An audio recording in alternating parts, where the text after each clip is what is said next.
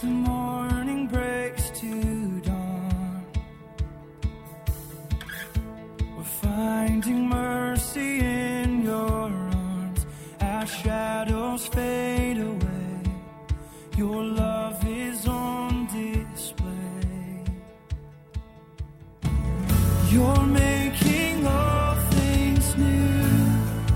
Let the ruins come to life. Your love is breaking through.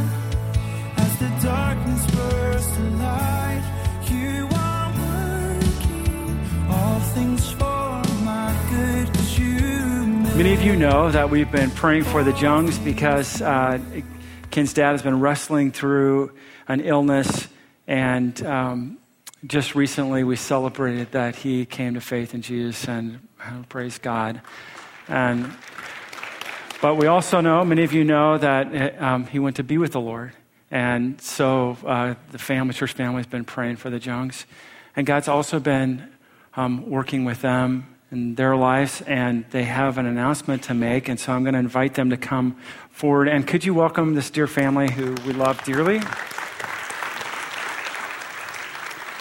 Ken and Peggy, if you don't know them, if you're new with us, and Ken, just share briefly, if you would, please. Sure. It doesn't have to be brief. You can get Sure. Let's see, we have until 12:15. Okay.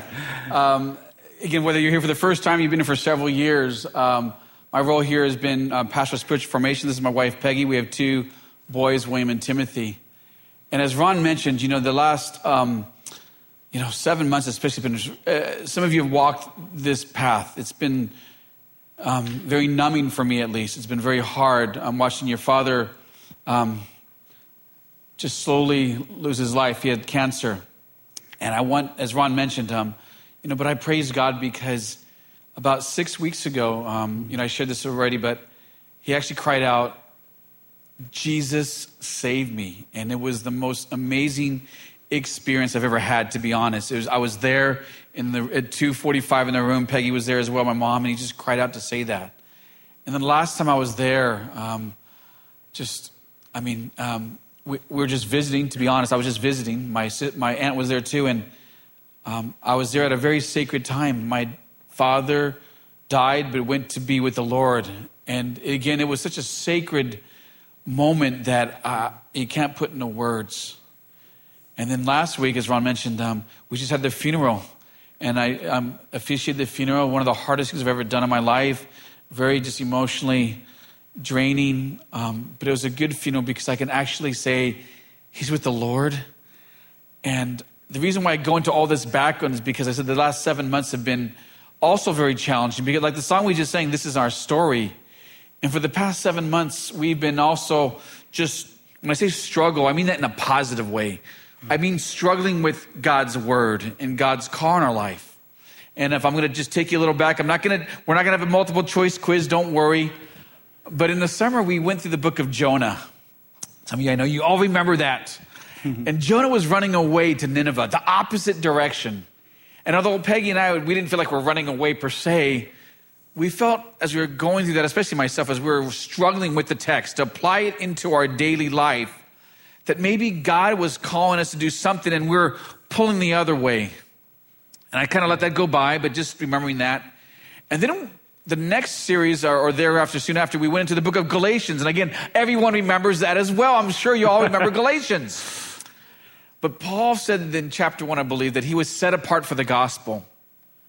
And again, as we read this, just like we're doing today, we're talking about Samson. We're going to struggle with the text in a positive way and God's movement in our life. I felt like, is God setting not just me, but our family apart in a different way? And so the past several months, 6-7 months, we've been struggling with those calls. And with heavy hearts, because we love being at Bridges. It's been 5 quick years. God has called us to a new adventure, a new opportunity to be lead pastor at a church called Pathway Community Church. It's located in Dublin, California, not Dublin, Ireland, although we have lived in Bristol, England, but this will be Dublin, California, 25 minutes away. And I want you to know, Peggy can add to this as well. We just want to say a few things real quick is that we'll still be here for 2 more weeks. And we start in the 1st of July. But we don't want you to leave this morning thinking we're leaving because there's hard feelings, or we're leaving because there's animosity or disunity among the leaders or things of that nature.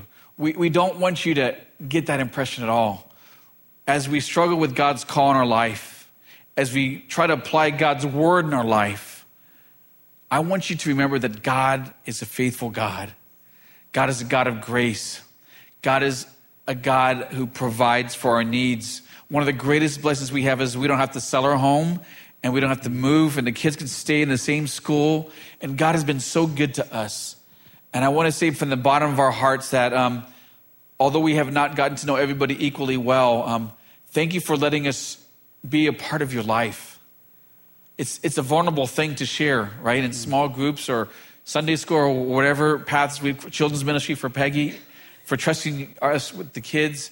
And we just want to say from the bottom of our heart that we are very sad.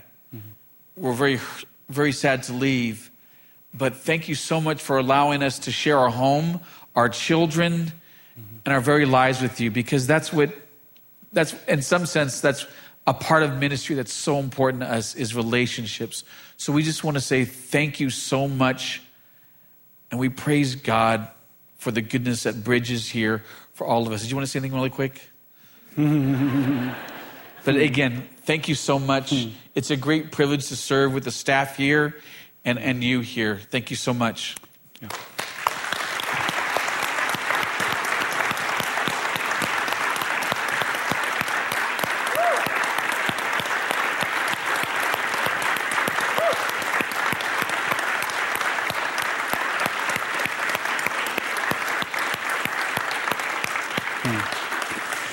So, church family, they're going to, on the 7th of June, we're going to celebrate them. We're going to throw a party just to express our affection and love for them.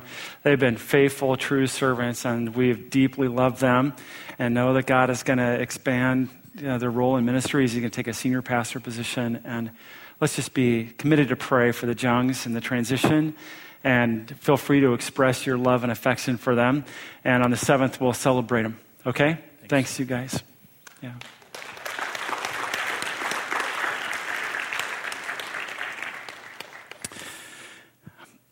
So now we get to turn our attention to God's word. And it's a good thing that God has for us. I love that God has this design for me and for Dino, that he would not let us stay where we're currently at, but Pierce and I, we would be able to take the next step forward in our walk with Jesus. That you and I, we would be able to continue to be made new. We've been in this sermon series talking about specific areas that God wants to change in our lives. And perhaps you're brand new with us. Perhaps you've never experienced relationship with God and what God wants for you. And we want to just welcome you. You're always welcome to ask whatever question you might have and wrestle through that relationship with God. But I want you to know that you're loved by him. You're invited into a relationship with him no matter what you've done in your past or who you are. That God extends his love to you and an invitation to relationship. And all you have to do is turn to him to say, God, I want that relationship. I want your forgiveness and grace. I want to seek that, turn from my own stuff and turn toward you. And I just want to place my trust in you. And when you do that, you take the first step of engagement with God. He takes you and makes you new. And there's a process of being made new. He starts to get at places in your life that aren't what they should be to a place where they should be. So you are right and walking with him. There are all kinds of things that we could identify in this series of places where we're messed up. Here's the area we want to talk about this morning, and I'll just illustrate it with a little video, and perhaps you've seen this on Facebook or whatever, but we thought we'd show it to introduce the topic this morning. I hope that's not your trash man. Man, don't you love that? He just goes off. I don't know if you've ever experienced that kind of anger where you're so out of control. I just got over on you, but I don't know whether it's the person's security camera or some kid holding a camera, however they caught that video, but it resonates with some of us, right? That wrestle with this area of our life, our anger. And God's called to us and how to deal with that kind of emotion. I'm going to start in Ephesians 4:22-26, just to remind us kind of a general theme of where God is taking us in this series. Ephesians 4, starting verse 22, put off your old self, which belongs to your former manner of life and is corrupt through deceitful desires, things that trick you, those desires, and can be emotions in your life that fool you. That's part of your old self. You're called to something different. And be renewed in the spirit of your minds.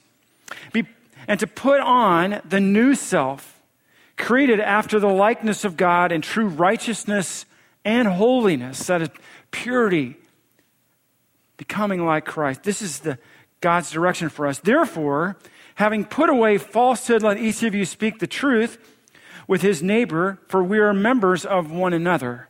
Be angry and do not sin. That's the trick, isn't it? Be angry and do not sin. Do not let the sun go down on your anger, and give no opportunity to the devil. Strong word, right? So be renewed, the text says, because this is what God wants for you, not to be fooled by deceitful desires, or struggling with that, with your old self. Be renewed and don't stew. Don't steep in your anger, and when you're upset, let that just fester and not become properly and healthily resolved, but don't let it build up inside of you and corrode and corrupt who you are and steer you away and turn you into a raging trash man. Don't do that. Why? Well, there's some very fundamental reasons why our anger, unresolved anger, is really bad for us. Let me just give three. First, it's a physical issue. I don't know if you realize this, but it weakens your heart, actually. There's scientific evidence. It can stiffen your arteries. It can wreck your kidney and livers. It can raise your cholesterol levels. Science tells us that people with unresolved chronic anger have 3 times the risk of heart attacks. It can be more dangerous to us than smoking and obesity. And it really wrecks who you are physically underneath. Beside all that stuff, all the internal health stuff, when I get angry and it's unresolved and I unleash it on someone who's bigger than me, I get popped in the nose. It can be dangerous. Have you ever been to a junior high campus and seen unresolved anger go on? It's crazy what can happen. What can happen with our anger. So it's unhealthy physically to us. It's emotionally unhealthy. Unresolved anger is emotionally unhealthy. It can lead to depression and to anxiety and to all kinds of conflicted relationships if it's not resolved in a healthy way.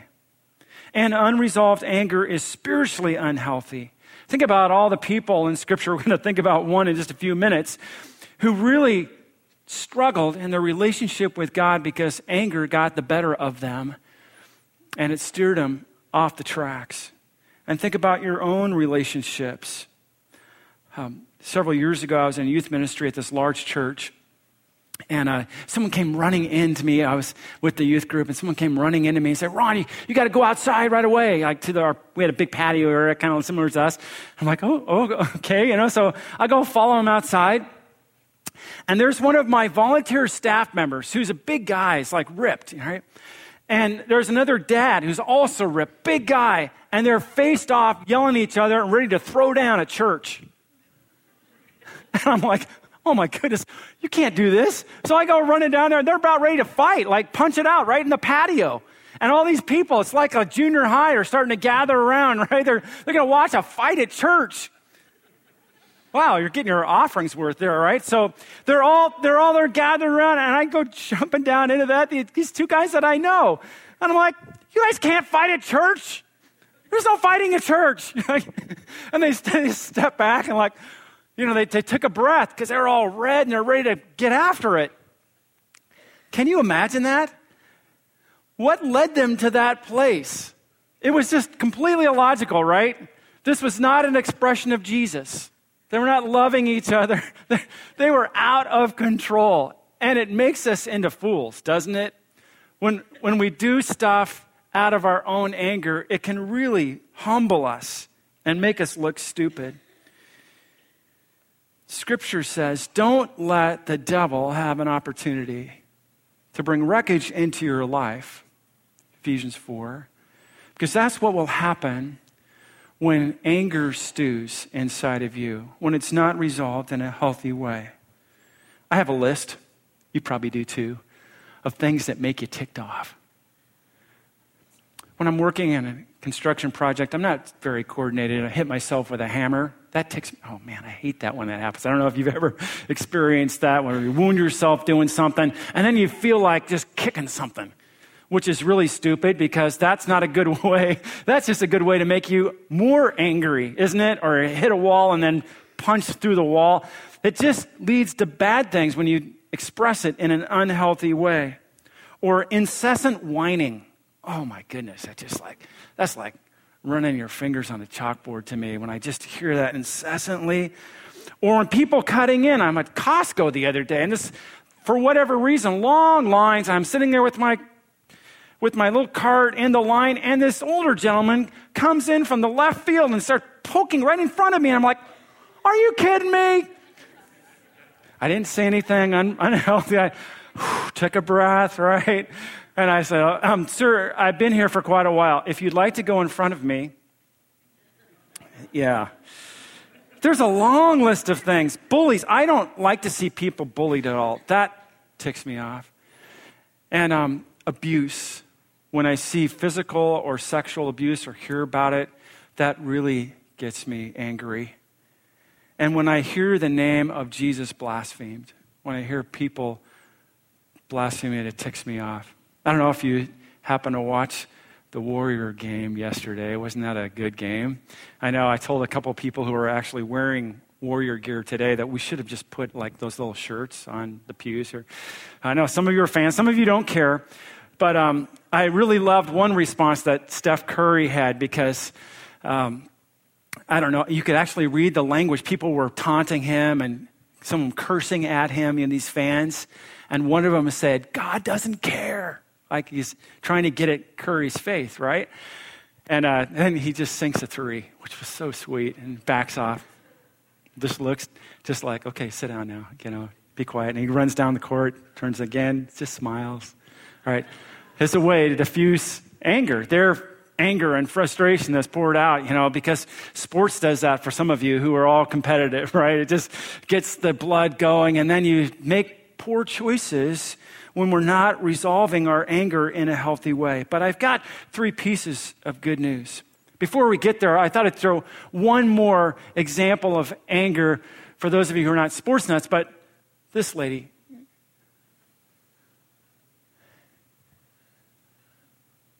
Yeah, she needed to hone her people skills just a little bit, right? She got way out of control, didn't know what to do with her anger, and just dumped it out on her boss in a pretty unhealthy way. So here's the good news. Not all anger is wrong. Anger is, I believe, a God-given emotion. There are places where anger actually can be healthy and right. Did you know in Scripture, there's over 275 verses that speak about our anger, specifically about anger. And there's more, actually, if you would extrapolate all the meanings and words that could apply to that. There's a lot of Scripture that talks about anger. And in fact, God himself is described as a God who experiences that emotion. There's a difference with the characteristics of God's anger as he works through it, but God himself is a God who can become angry, and there's some ways and some reasons why God becomes angry. The first is idolatry. When God sees people worshiping false gods, it makes him angry. It's not that he needs everybody and he just wants the attention, and so he gets jealous for your attention. That's not it. God gets angry because he knows the destruction that happens in your life when you follow false gods.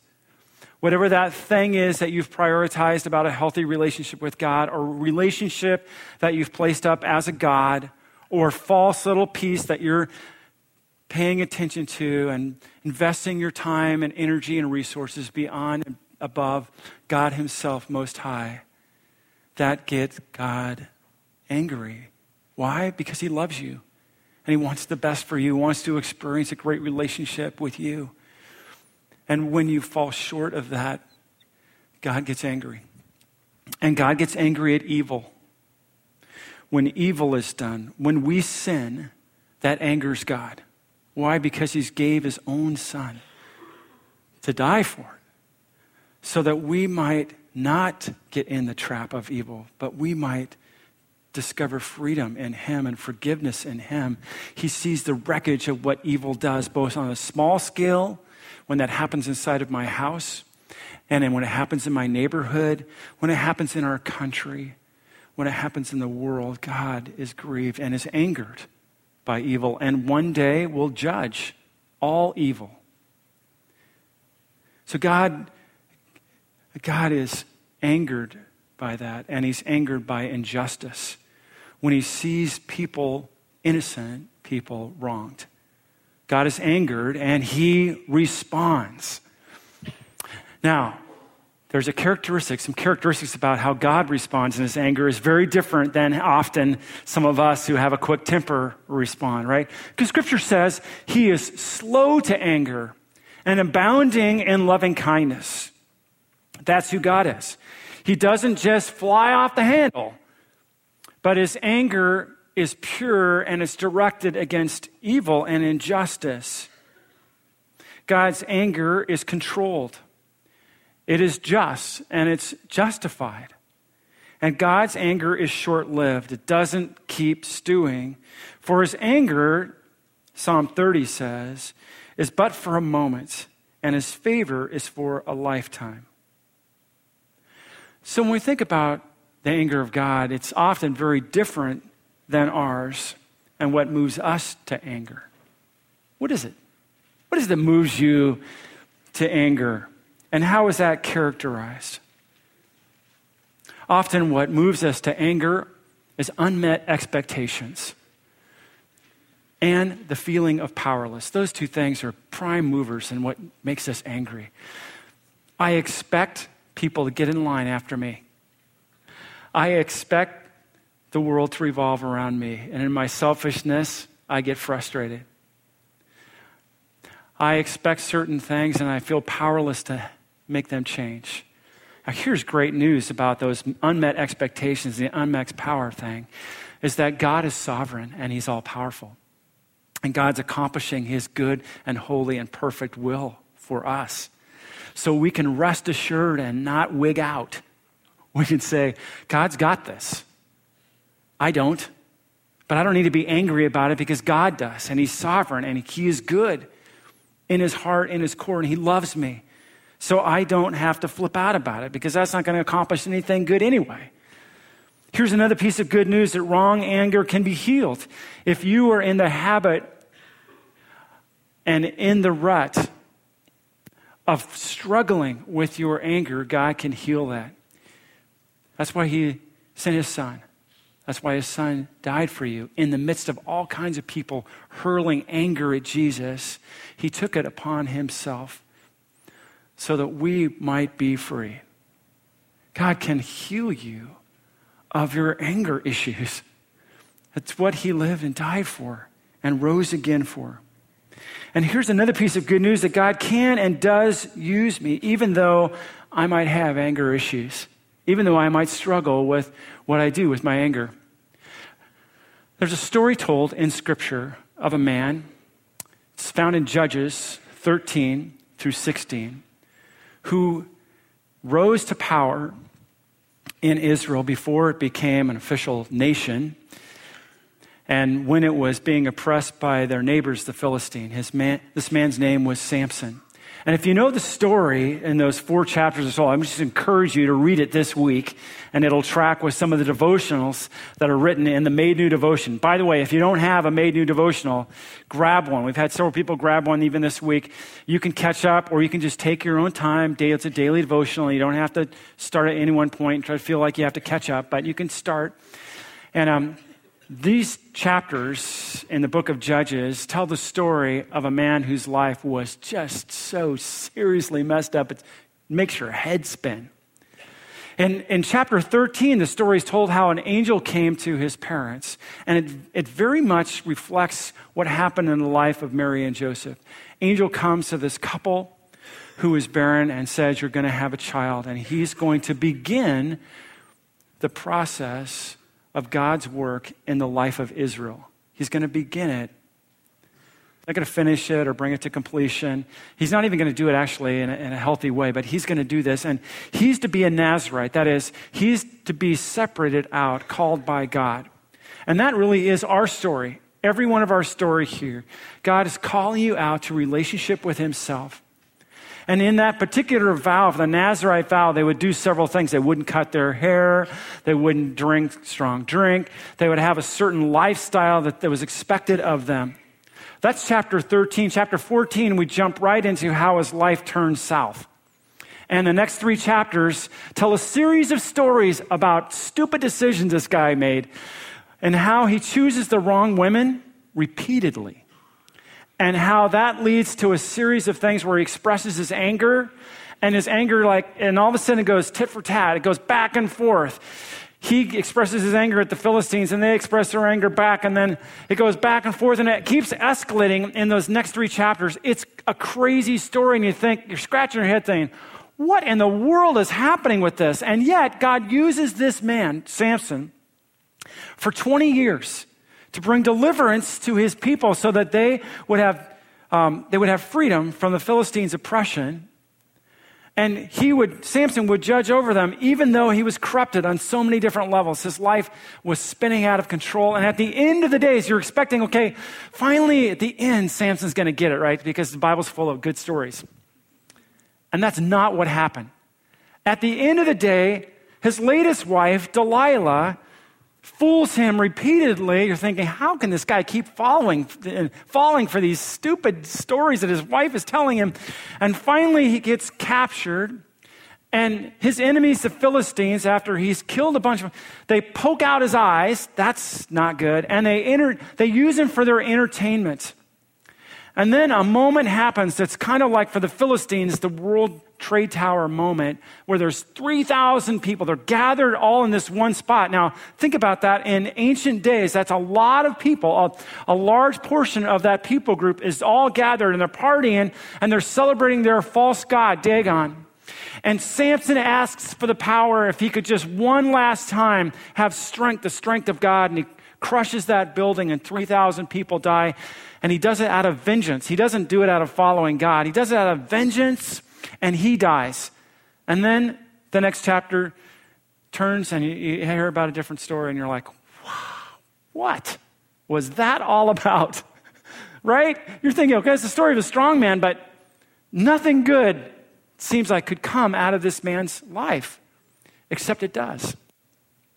God reaches into a person who was absolutely broken and redeems it for his own purposes.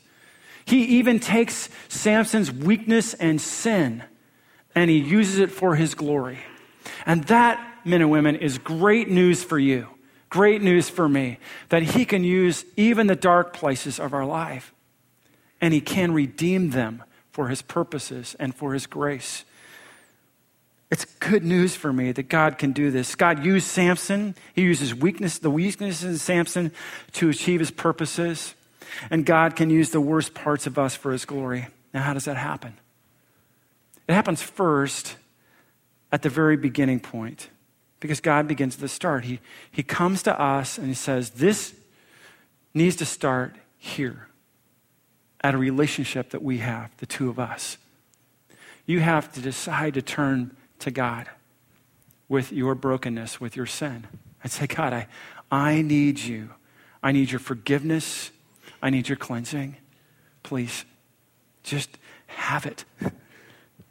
And I trust Jesus and the power of what he did on the cross for this. It begins there. If you've never started there, you will never get hold of your anger and the destruction that can happen in your life because of it.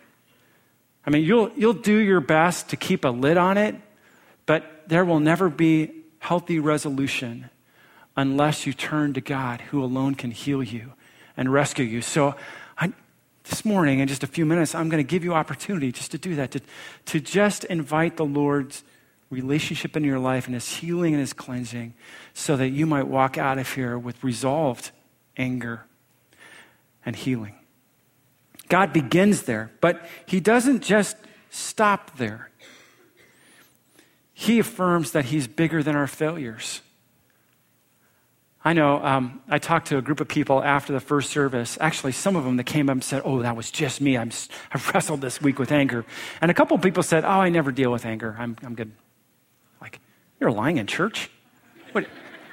You just lied to me. I can't believe that. You never have ever dealt with anger? Of course you have. And the consequences of it. So think about this. This God, who we celebrate here, who we worship, he is in the business of being bigger than your anger and bigger than your failures. And he stands ready to bless you with a spiritual gift. It's the gift of self-control. It is a spiritual product of God's Spirit working in your life. Self-control is. It's a fruit of the Spirit, Galatians chapter 5 tells us. And he is ready to start gifting that into your life in those circumstances where you are struggling with. How does that happen? Well, Proverbs 16:32 gives us a clue. I'd love for you to turn your Bible open if you've got that. Proverbs 16:32 says this. Whoever is slow to anger is better than the mighty, and he who rules his spirit than he who takes a city. Whoever learns this lesson of being slow to anger, to be able to step back in the moment where you feel anger building and turn to God. Say, God, I need you right now. You know, when they first invented elevators, they didn't have brakes, which was a problem because if too many people got in the elevator or there was a frayed cable, what would happen? Gravity would take over, wham, and we're being flattened. Right? It's a story of my anger. When it's out of control, it escalates, gravity takes over, wham, I like all kinds of damage. Oh, here's what happened. I just got to tell you this story. It's fantastic, actually. I've been going on this one on-ramp to church and on the freeway. And not too long ago, they put a meter, one of those meters that are just meant to frustrate people, right? And it's backed up traffic. And so during the week, like in the mornings, there'll be this long traffic thing. And I've had this thought inside of my brain occasionally where I thought, man, wouldn't it be great to like get up at 3 a.m. and just take that thing out? But I've exercised self-control, right? Spiritual gift. I haven't gone off or anything. So my son Andrew and I are coming to church this morning, and we get to this meter, and it's been destroyed. Somebody. Now, it wasn't like it just been like knocked over by somebody that hit it. This thing had been ravaged. Someone like took something like a sledgehammer to it and beat that thing, and silly, it's all over, strewn across the road. And I'm sure there's people going by it thinking, oh, I wish I would have done that. Because it led to all this frustration. Well, that probably is not a good expression of our anger, right? That's not a healthy thing. Instead, I take a step back and say, God, would you be at work in this? I know you want to carve this out of my life. You don't want me to be angry for issues that involve my own unmet expectations or my loss of power. You only want inside of me what's pure and right, to stand up for the injustice and for idolatry. But what you really want in my life, Lord, is for me to be able to let that go and have self-control. So ask God, ask the Lord. And don't let anger continue to build in your life. Ecclesiastes 7:9 says this, be not quick in your spirit to become angry, for anger lodges in the heart of fools. Anger makes a place of lodging in the heart of the foolish. We let it just sit there and bake and never get resolution. We never speak it out and communicate it with our spouse or with our kids. And first and foremost, without God. We don't go there, and it just makes a little place inside of us, and it grows. It's cancerous. That's why it has to be dealt with. why God has to deal with that in your life and in my life. So don't let it sit there. Deal with it. Bring it before the Lord. Seek his forgiveness first. And that's the last point. Seek forgiveness and restitution when you fail. You will fail. James tells us in James chapter 1, verse 20, be slow to anger, because man's anger does not lead to God's righteousness. It doesn't lead to holiness. It leads the opposite direction. That's where it's headed. So step back and seek forgiveness. And if there's restitution that needs to be made, if you need to take care of things with somebody, then take that step and seek their forgiveness. I've never had someone when I've gone to them and said, yeah, I'm really sorry. I should have never said that. Should have never done that. Would you forgive me? Say, no. If you do it in humility and you do it if there's restitution to be made, then healing will happen. But without that, there will be no healing, and you will let it fester, and your heart will be a lodge of fools. Don't be a fool. Give your anger over to the Lord and let him bring healing into your life and self-control. So, let's take a first step together. If you would take a moment and have a conversation with God and simply invite him. If you've never had a relationship with him, Lord, man, I don't want to live in this place where anger is eating me up. Would you heal me? Would you just bring forgiveness and healing into my life? I want to trust you for the forgiveness of my sin. I want to follow you. If you're a follower of Jesus and been struggling with anger that's unresolved, then take that step with the Lord. Thank him for being a sovereign God who has all things under control. And seek the gift of self-control by God's Spirit, that spiritual fruit that he wants to work out into you and me. Just take a moment to be quiet with the Lord. He loves to hear your voice. Then I'll close this in prayer.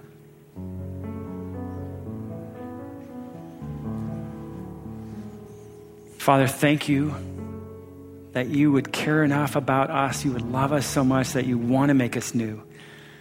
That you would bring healing into our lives. And I pray you would bless this fellowship with that gift. And for those who are just wrestling even right now with unresolved anger, would you reach in and bring forgiveness and wholeness to them and the gift of your self-control be at work that week. And with those things that come up this week, I pray that we would look like you, the way we respond when we feel that anger. We'd just give it over to you and you would be at work. We pray these things for the honor and the glory of the one who's loved us and given us forgiveness.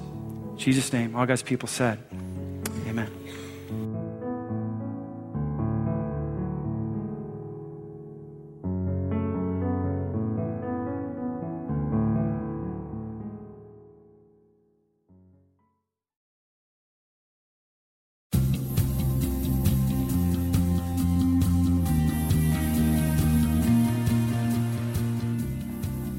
Thank you for listening to the Bridges Community Church Sermon Podcast. Bridges Community Church is located in the San Francisco Bay Area in Fremont, California. For more information on Bridges Community Church, please check out our website at www.bridgescc.org.